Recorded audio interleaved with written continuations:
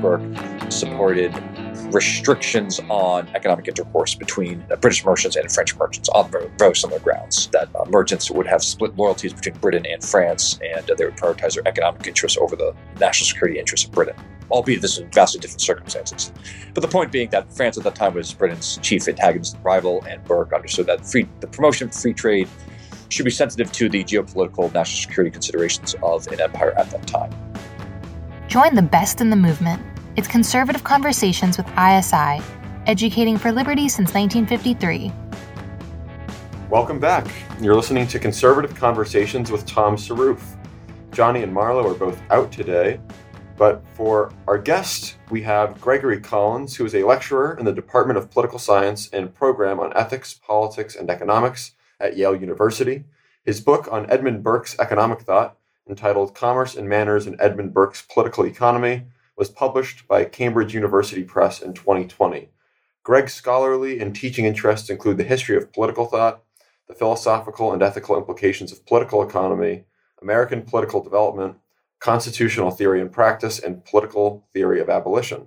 He has published or has forthcoming articles on Burke's economic thought in the Review of Politics, Adam Smith's Imperial Political and Economic Thought in the History of Political Thought, Burke's and Smith's views on Britain's East India Company and monopoly in the Journal of the History of Economic Thought, Frederick Douglass's Constitutional Theory and American Political Thought, Burke's plan for the abolition of the slave trade and Slavery and Abolition, and Burke's intellectual relationship with Leo Strauss and the Straussian political tradition in Perspectives on Political Science. So he's a very busy man, and we welcome him to the podcast. Well, thank you for having me. I'm excited to talk today.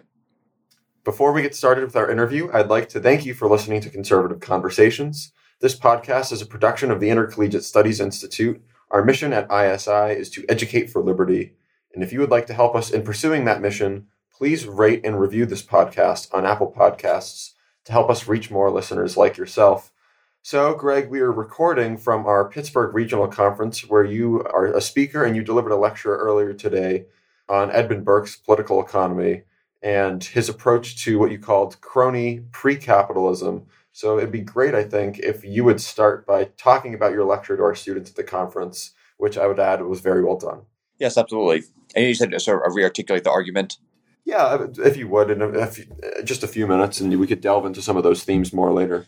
Thank you, again, Tom, Emily Corrin, the ISI team, for the opportunity to talk here. I have been the beneficiary of ISI programs in the past as a graduate student, so I'm deeply grateful and indebted to the support that the organization has given me throughout the years.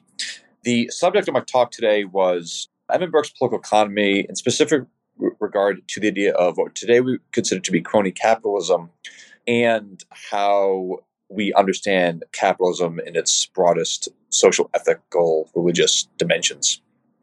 So first, Burke was a critic of today what we would consider to be crony capitalism. And in my talk, I phrased it as pre-capitalism because capitalism itself did not, as I understand it, did not take off truly until the 19th and 20th centuries. Burke was writing in a time in a rising commercial society, but not necessarily a fully capitalist one. But it was a sort of precursor to modern capitalist society. One of Burke's first major legislative initiatives in Parliament, and he served in Parliament for almost 3 decades, was what was called the Freeport Act of 1766. And this is, not many people know about this act, but it's representative of his approach to crony pre-capitalists and crony merchants. In this piece of legislation, which Burke was one of the leading proponents of, the British Parliament established 6 new trade ports in the British West Indies to facilitate the free flow of goods between the British West Indies and the North American colonies. Burke supported the legislation. He believed that the free trade of goods would promote public prosperity in the British Empire between the West Indies and the American colonies. It would reduce the jealousies and antagonisms that otherwise existed between the two parties, and promote the commercial prestige and power of the British Empire. Practically speaking, Burke, although he is known as a famous orator and he is famous for his eloquence and his many decorated speeches throughout his parliamentary career, he was also, and I emphasize in my book, he was also a practical legislator who engaged in seemingly mundane, what today we consider to be public policy analysis, empirical analysis of, in this case, commercial data. And with regard to the Freeport Act, he engaged in this sort of data-driven approach to understanding trade relations in the British West Indies. And also he encouraged, convened meetings, received petitions from merchants at this time who were going to be impacted by trade reform in the 1760s in Britain. And in this case, Burke was keen on making sure to, and his party, which was supporting this piece of legislation, to take into account a wide range of opinions and perspectives and views on the appropriate ways to enact trade reform. Now, one prevailing pattern at this time was for heads of state, for legislators to gather the insights of one or two, a select few number of powerful traders, and it was not surprising that trade regulations would advance the self-interest of these select powerful merchants. Adam Smith, a decade after the Freeport Act, he provided one of his more famous insights about how merchants who advise legislatures on trade policy tend to support policies that are counterproductive to the common good, and which inhibit market competition, narrow the range of buyers in a market economy, and therefore was detrimental to the broader commercial prosperity of a people and a nation. Burke, as a legislator, was also aware of this dimension of the difficulties of enacting trade reform. So in the Freeport Act, he gathered insights from a wide range of merchants, understood, trying to take into account their views and differing opinions on the efficacy of trade reform in the British West Indies. And the product was a Freeport Act of 1766. Which again established new trade ports, loosened trade regulations, and with the hope that it would promote commercial prosperity both in the British West Indies and the North American colonies. The long-term impact of the Freeport Act was not clear. It did not generate the level of commercial activity that I think its supporters had hoped for, but nevertheless, it symbolically represented a dent in the mercantilist steel of the time in the British Empire, which reflexively tried to impose prohibitions, duties, trade restraints on the flow of goods within the British Empire. So at the very least, Burke was a leading member of the school of thought that believed that loosening trade regulations, easing the flow of goods would actually promote the general prosperity within the British Empire. In addition, span of a decade or so later, a little more than a decade later, Burke supported free trade between Britain and England and Ireland. On very similar grounds, that free trade promotes mutual benefits between parties, can reduce jealousies and tensions between them, and generally promote the commercial prosperity of the British Empire. And these are examples of why Burke is known as a proponent of free trade. But as I discussed in my talk, Burke did not turn this general endorsement of free trade into an inflexible principle. And there were important exceptions to his support for free trade. The first, most significant one was his embrace of the Navigation Acts, which were laws that restricted the flow of trade to be maintained within the British Empire. And Smith himself also supported the older form of these acts as well. Burke's thinking and Smith's thinking was that at that time, the flow of international commerce was naturally intersected with national security concerns. If you cannot control the waterways, if you cannot control the security of your ships, if you cannot ensure the integrity of your trade routes across the globe, then it would inhibit your security and also inhibit your commercial potential for commercial prosperity. So the thinking was that the Navigation Acts both promoted both of these interests by ensuring that goods stay on British ships manned by British crews of goods that circulated throughout the British Empire. A couple other exceptions. Another exception was his opposition to the Anglo-French Treaty of 1786, which intended to promote trade relations between England and France. This is a clear case in which Britain, reflecting Whig apprehensions of the time that were skeptical of promoting trade relations with a Catholic kingdom, France. Burke thought that this was a way for France to widen its economic, political, imperial influence across the globe at the expense of Britain. And then during the French Revolutionary Wars in the 1790s, Burke supported restrictions on economic intercourse between Britain and British merchants and French merchants on very, very similar grounds that merchants would have split loyalties between Britain and France, and they would prioritize their economic interests over the national security interests of Britain, albeit this is in vastly different circumstances.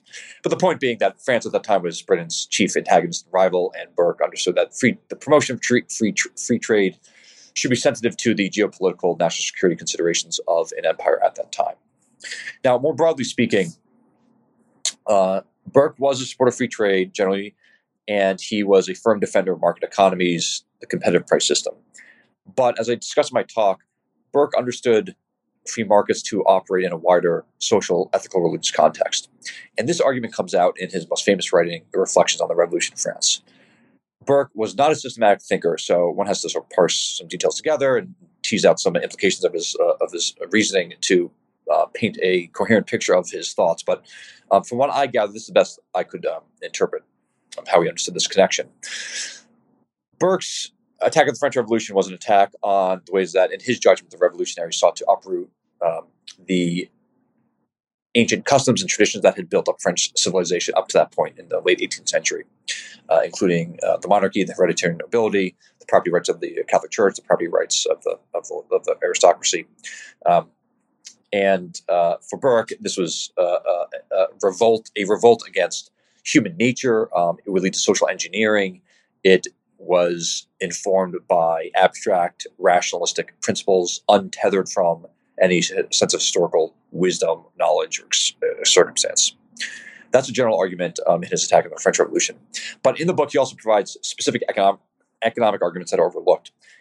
One, he defended the sanctity of property rights, and the concrete object at the time that was under attack was property rights of the Catholic Church in France, which were seized by the French Revolutionary National Assembly.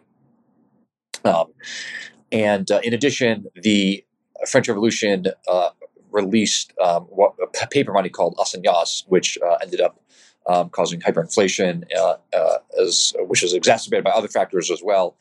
It dissolved creditor-debtor relations. It weakened the sense of trust among French men and women at that time. And so you put these arguments together. Burke provides an economic critique of the French revolutionary policies. But most important, his philosophical argument about the connection between ethics and economics was that markets themselves, commercial activity, grew out of ethical, social, religious preconditions that were manifested by religious establishments, by the aristocracy, both of which diffused the spirit of learning and education and religion throughout the general populace. For Burke, these two pillars of stability and moderation established the necessary foundation for the emergence of a unpredictable activity, commercial activity, market exchange, which was informed by the vagaries of individual behavior that was not as stable as landed property rights or religious institutions.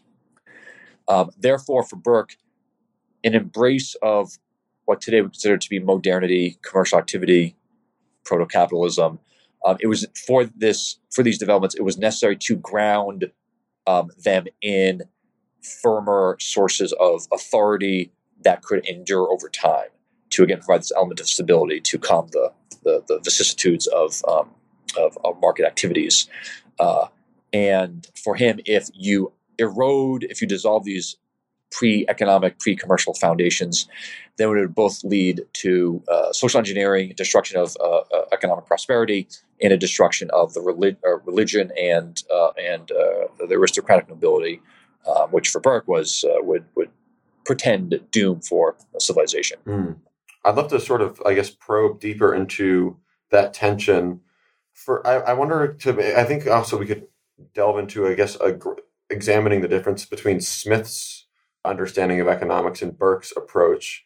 Would it be right in saying that Smith had a more, I guess, closer to like Locke or Rousseau, like a more rationalist or an institution of an economic regime on more abstract principles, such as like, abstract universal natural law, whereas Burke had a more, I guess, organic understanding of the basis of market societies, and then also thinking about how promoting, I guess, commerce and promoting the pursuit of profit can be corrosive to traditional ways of doing things, and how Burke, and you were sort of alluding to this at the end here, and how Burke would want to respond to that in order to not dissolve the ties, or dissolve the social ties that bind communities together.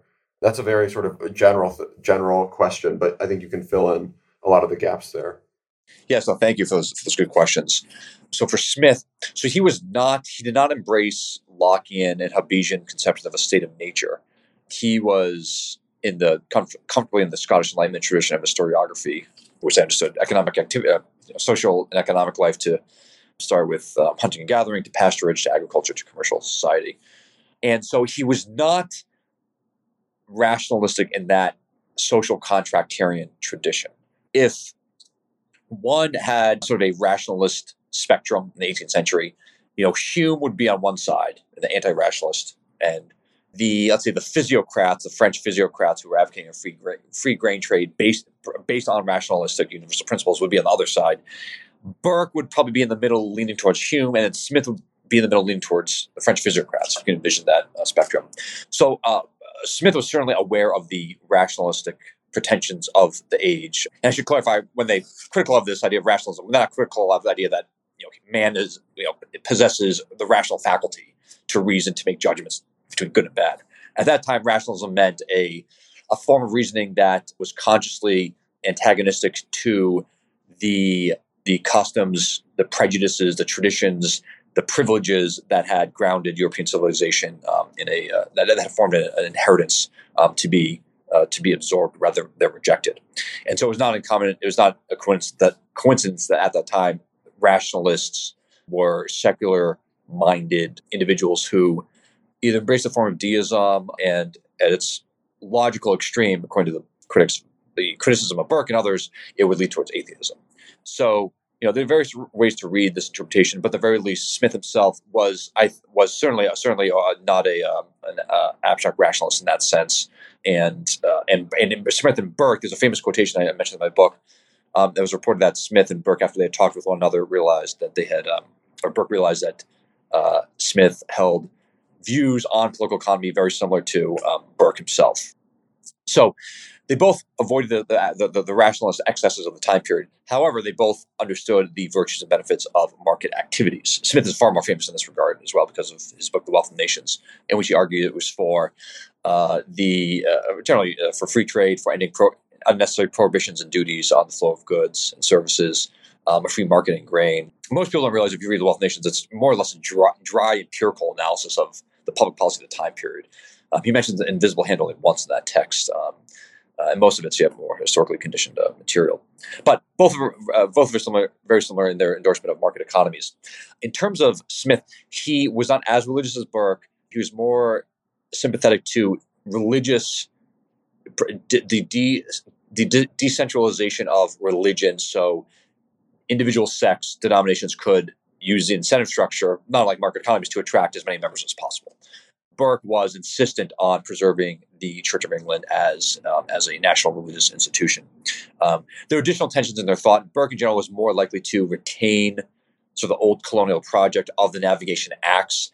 Smith, I mentioned, did support the early form of the Acts, but at the end of the Wealth of Nations, he more or less concedes that at some point these Acts, they're outliving their utility and they need to go, which at that time was a radical proposition to enable Americans to branch off and declare independence. And so there's some tensions in that regard. And then also, I guess, most important, and I mentioned in my talk, John Pocock, a great intellectual historian, he was provided this argument, so I'll give credit to him, and I'm convinced by it. That's the Scottish Enlightenment, Hume, Smith, other thinkers, Ferguson, Robertson, they didn't highlight. They understood the importance of chivalry, these pre-commercial values in civilizing society from the medieval era through the early modern era, but they didn't make this as sharp an argument as Burke does that chivalry, pre-commercial attachments were the necessary foundations for specifically the rise of commercial society.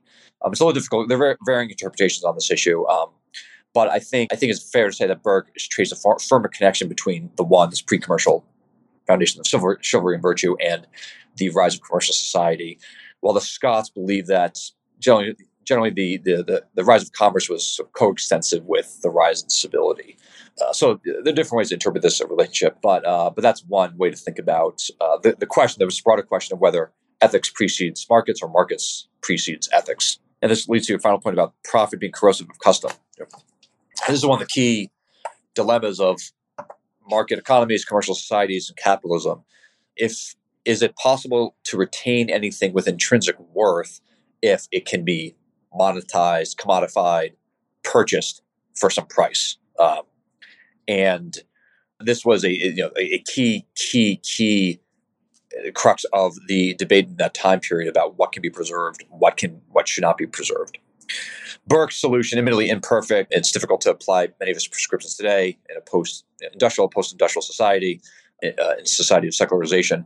But at that time period, this is why he supported preserving the national Church of England, preserving the hereditary nobility, preserving their privileges, including the primogeniture, the right to the firstborn son to inherit the estate. He was so insistent on preserving the common law system in general, as providing protection for property, stable protection of property rights throughout the generations, among various reasons. And generally speaking, just the insight, the fundamental insight that our social relations sometimes should be commodified, monetized. Otherwise, it would be very difficult to live in a material, prosperous society, which is why Burke defended the competitive price system and so on. But this comes out of the reflections on the Revolution in France. Not all social relations can be and should be reduced to what he, at the time period, was called voluntary contracts, or temporary contracts, temporary relations, transactional exchange, quid pro quo arrangements. Some relationships require deeper sources of meaning, authority, belonging, attachment that transcended the nature of economic contracts. And for Burke, if one retained these deeper sources of connection among human beings, then that was a necessary precondition for commercial prosperity. But if you dissolve those other social, religious, ethical connections, then a free society with free markets and simply freedom of the individual would devolve into, would lose the love, affection, trust that is requisite for any flourishing society, materially flourishing and religiously, socially flourishing. Yeah, and I think one of the other things I remember from Burke, I think it's in the Reflections of the Revolution in France, is that like affection is the basis of society, but not only just society in general, that which binds us together by affection, by familial ties, but also in the absence of that, which is what he notices in the French Revolution, is the French Revolution is going to take that and raise it to the ground, and on the foundation of abstract principles that have never been, or abstract ideologies that have never been tried. Well, what do you get left is the terror, and that's what you get: the reign of terror, and the reign of terror. 40,000 people, some 40,000 people in France are murdered at the guillotine at the hand of the state. But I think that gives rise to this conception of the state. And so I'm just wondering, like, from Burke's perspective, and I'd love to hear, as a scholar of Burke and as a political economist and philosopher in your own right, how do you see, I guess, voluntary society, or a society that is devoid? What is the relationship between the rise of the state as a modern political organization and tool and these more sorts of traditional ways of being and living in community? Yes.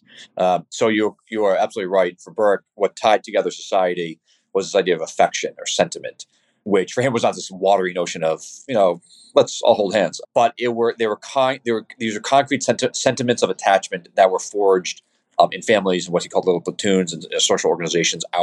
In his time period, the classes, the orders, the ranks of society that nourished individuals with, as I mentioned, a sense of belonging and purpose and meaning, attachment that otherwise could not be nourished as individuals in isolation.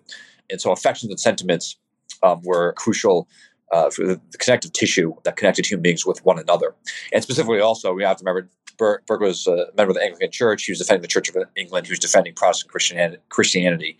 And so the religious, so the ethos, the nobility, again, these were key, indispensable leaders in society in spreading the blessings of education and religion that nourished these sentiments of attachment precisely because they were not necessarily based on reducing social relations simply to immediate utility. In terms of the rise of the state, I think it's very fair to say that the rise of the state and the rise of the responsibilities that the state has assumed, it's not a coincidence that has led to the decrease of what previously were the responsibilities of your institutions that today we consider to be civil society. We discussed this during my talk.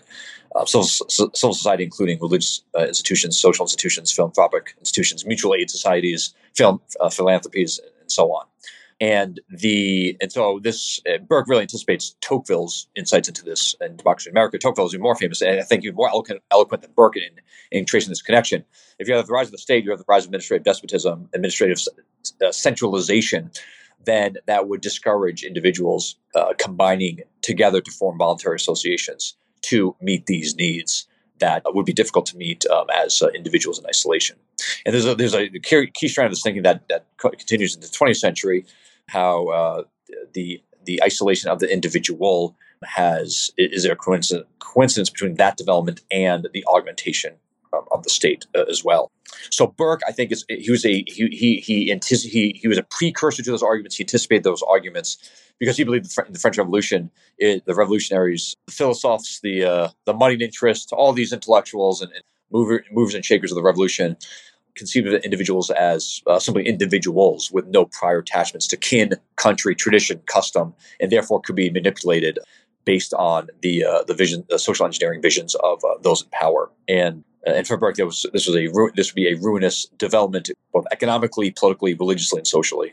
Yeah, speaking of Tocqueville, I was recently reading his memoir on pauperism, and one of the points he makes about the difference between public and private charity, which even though public charity might, even though it does, I think he calls it moral hazards, or maybe that's something that's a modern term, moral hazard, some of the unintended consequences. But one of those consequences is that instead of, if I need money and you're giving it to me directly, you and I now have a relationship, a more formal relationship where you're actually invested in my genuine well-being. Well, with the state, that's completely anonymized. And so that's one of his arguments for why he gives preference for private charity versus public charity. It's like a genuine virtue and a genuine relationship that's been formed versus sort of, even though the state might have, maybe the general welfare would suggest that the state has role to play in making sure that those least well off in our society can at least live, if not, at the same level as everyone else. But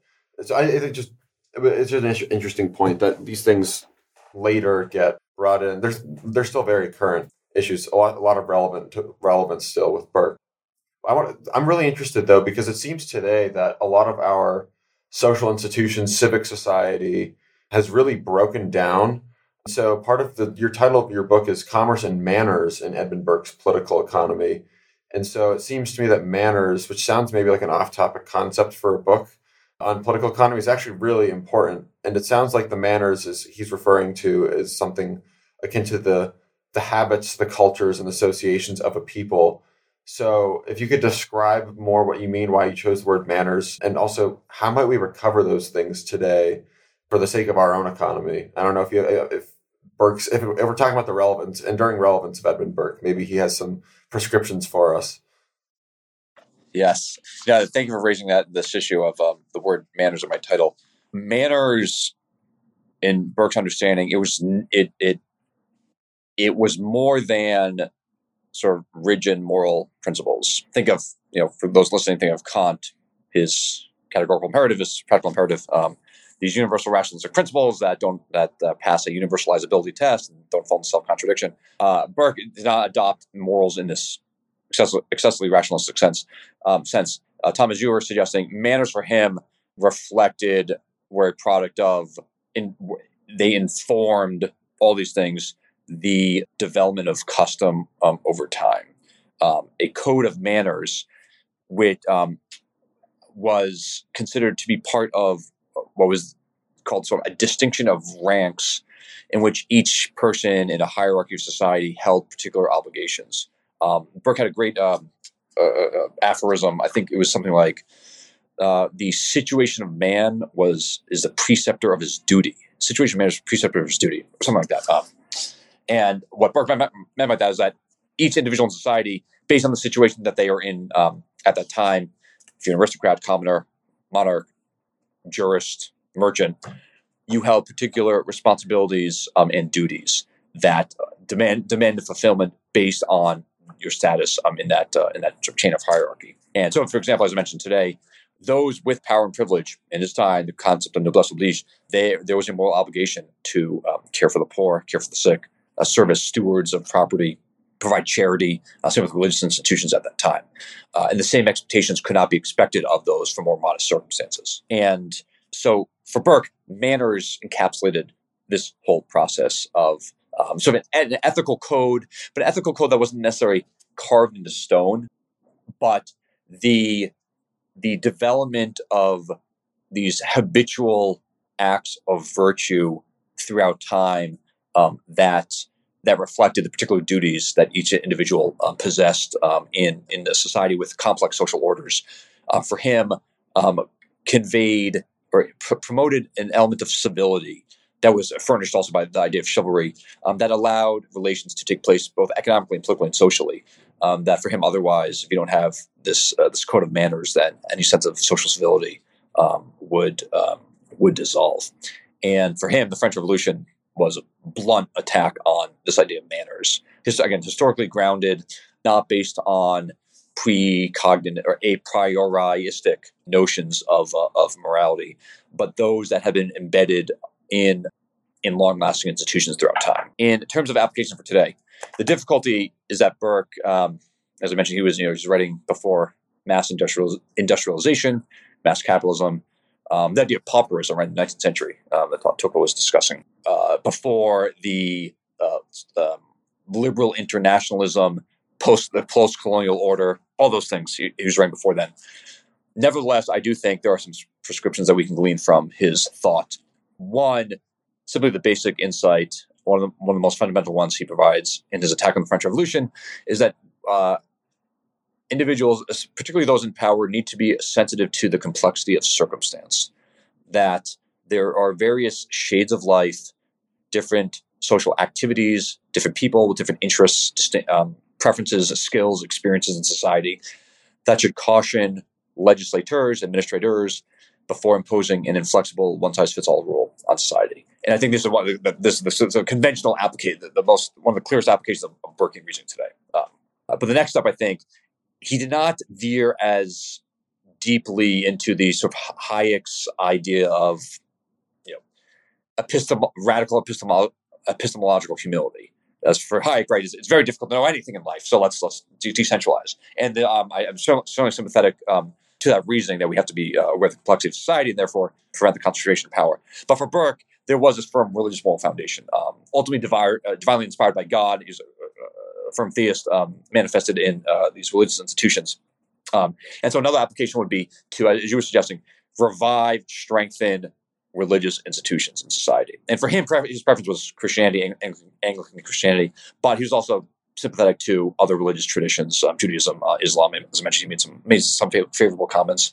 In his plan for the gradual abolition of the slave trade, he actually allowed, one of his prongs for gradual abolition was either to provide religious instruction in Christianity for slaves, or he also allowed room for the practice of indigenous religious traditions of Africans. So there was some leeway in his approach to religious instruction. Another example is similar to religious institutions, a revival of civil society, which the phrase has been often discussed in the past 5-6 years or so, reflecting sort of the revival of liberal communitarianism in the 1980s and 1990s. So it's almost becoming trite. But I still think it's an appropriate application of Burke's idea of these corporate affiliations in society that transcend individual gratification, that again provide a sense of belonging and purpose that otherwise we would struggle to maintain in private. Also, the idea, this is, it's uneasy to discuss from American perspective because we like to think we didn't have a feudal past, we don't have hereditary nobility, but this aristocratic notion of a individual, let's say an instructor, just in my case, an instructor professor on the one hand and a student on the other hand, there is a body of knowledge and wisdom that should be expected to be transmitted from those with influence to those who are seeking to gain influence, seeking to pursue the truth, seeking to form habits of character.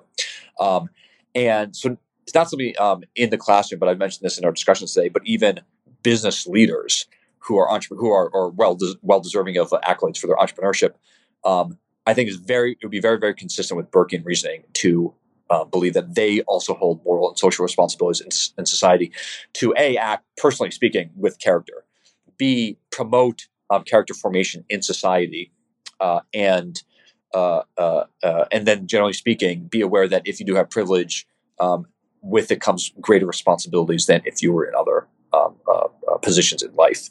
So there are a couple of prescriptions I think could be applied today that reflect, in good faith, Burke's political and economic thought. Well, we are nearly out of time, but I think it'd be good to ask you this question after a lengthy discussion on Burke. It used to be a question that we used to ask all of our guests on this podcast. We've gotten away from it, I guess, but let me just ask you, what is conservatism? Oh, gosh. Conservatism is conserving the best of a particular civilization.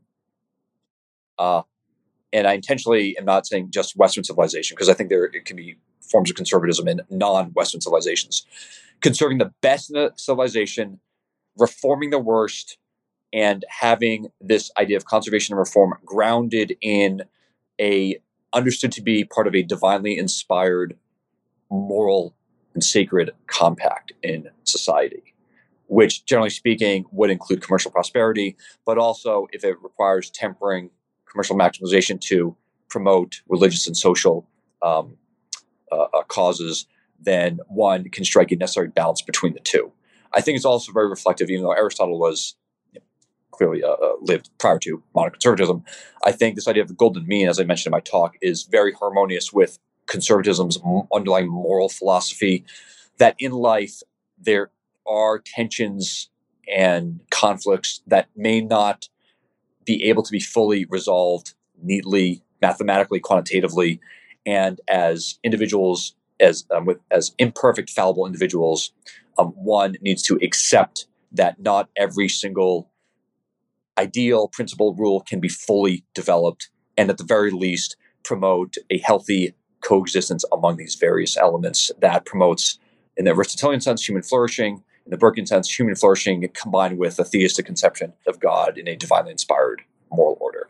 It just reminds me a lot of what I've learned in my history studies as a history major in college. It's like people are messy, and we might want to go back and backfit some sort of perfectly ideological or principled set of behaviors or patterns to people's actions or to historical circumstance. But a lot of the discipline is trying to figure out what's going on in the mess of life. But on that note, I want to thank you for joining us today, Greg.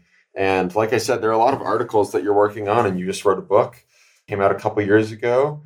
So Commerce and Manners and Edmund Burke's Political Economy. But if people want to stay up to date on what your work is, including those forthcoming articles, where can they find you? Yes, thank you. So I have a burgeoning Twitter account of, I don't even know, like 500, 600 followers. But you can find me on Twitter. I will post now and then. I'm not as active as some other Twitter users, but you can find me there. I'm also on Yale University's website. If you're, I'm happy to have you as a friend on Facebook, which I'll post now and then. And I typically publish these days in academic journals, sometimes publish in popular outlets. But those poke around for those general avenues for my further research. Great. Thanks again, Greg. And thank you for listening to Conservative Conversations with ISI. If you've enjoyed this podcast, please feel free to head on over to isi.org/resources to see all that we offer our members, including the Intercollegiate Review, select modern age articles, ISI books, and of course this podcast. Thanks again for listening. Don't forget to rate and review, and we will see you next time on Conservative Conversations with ISI.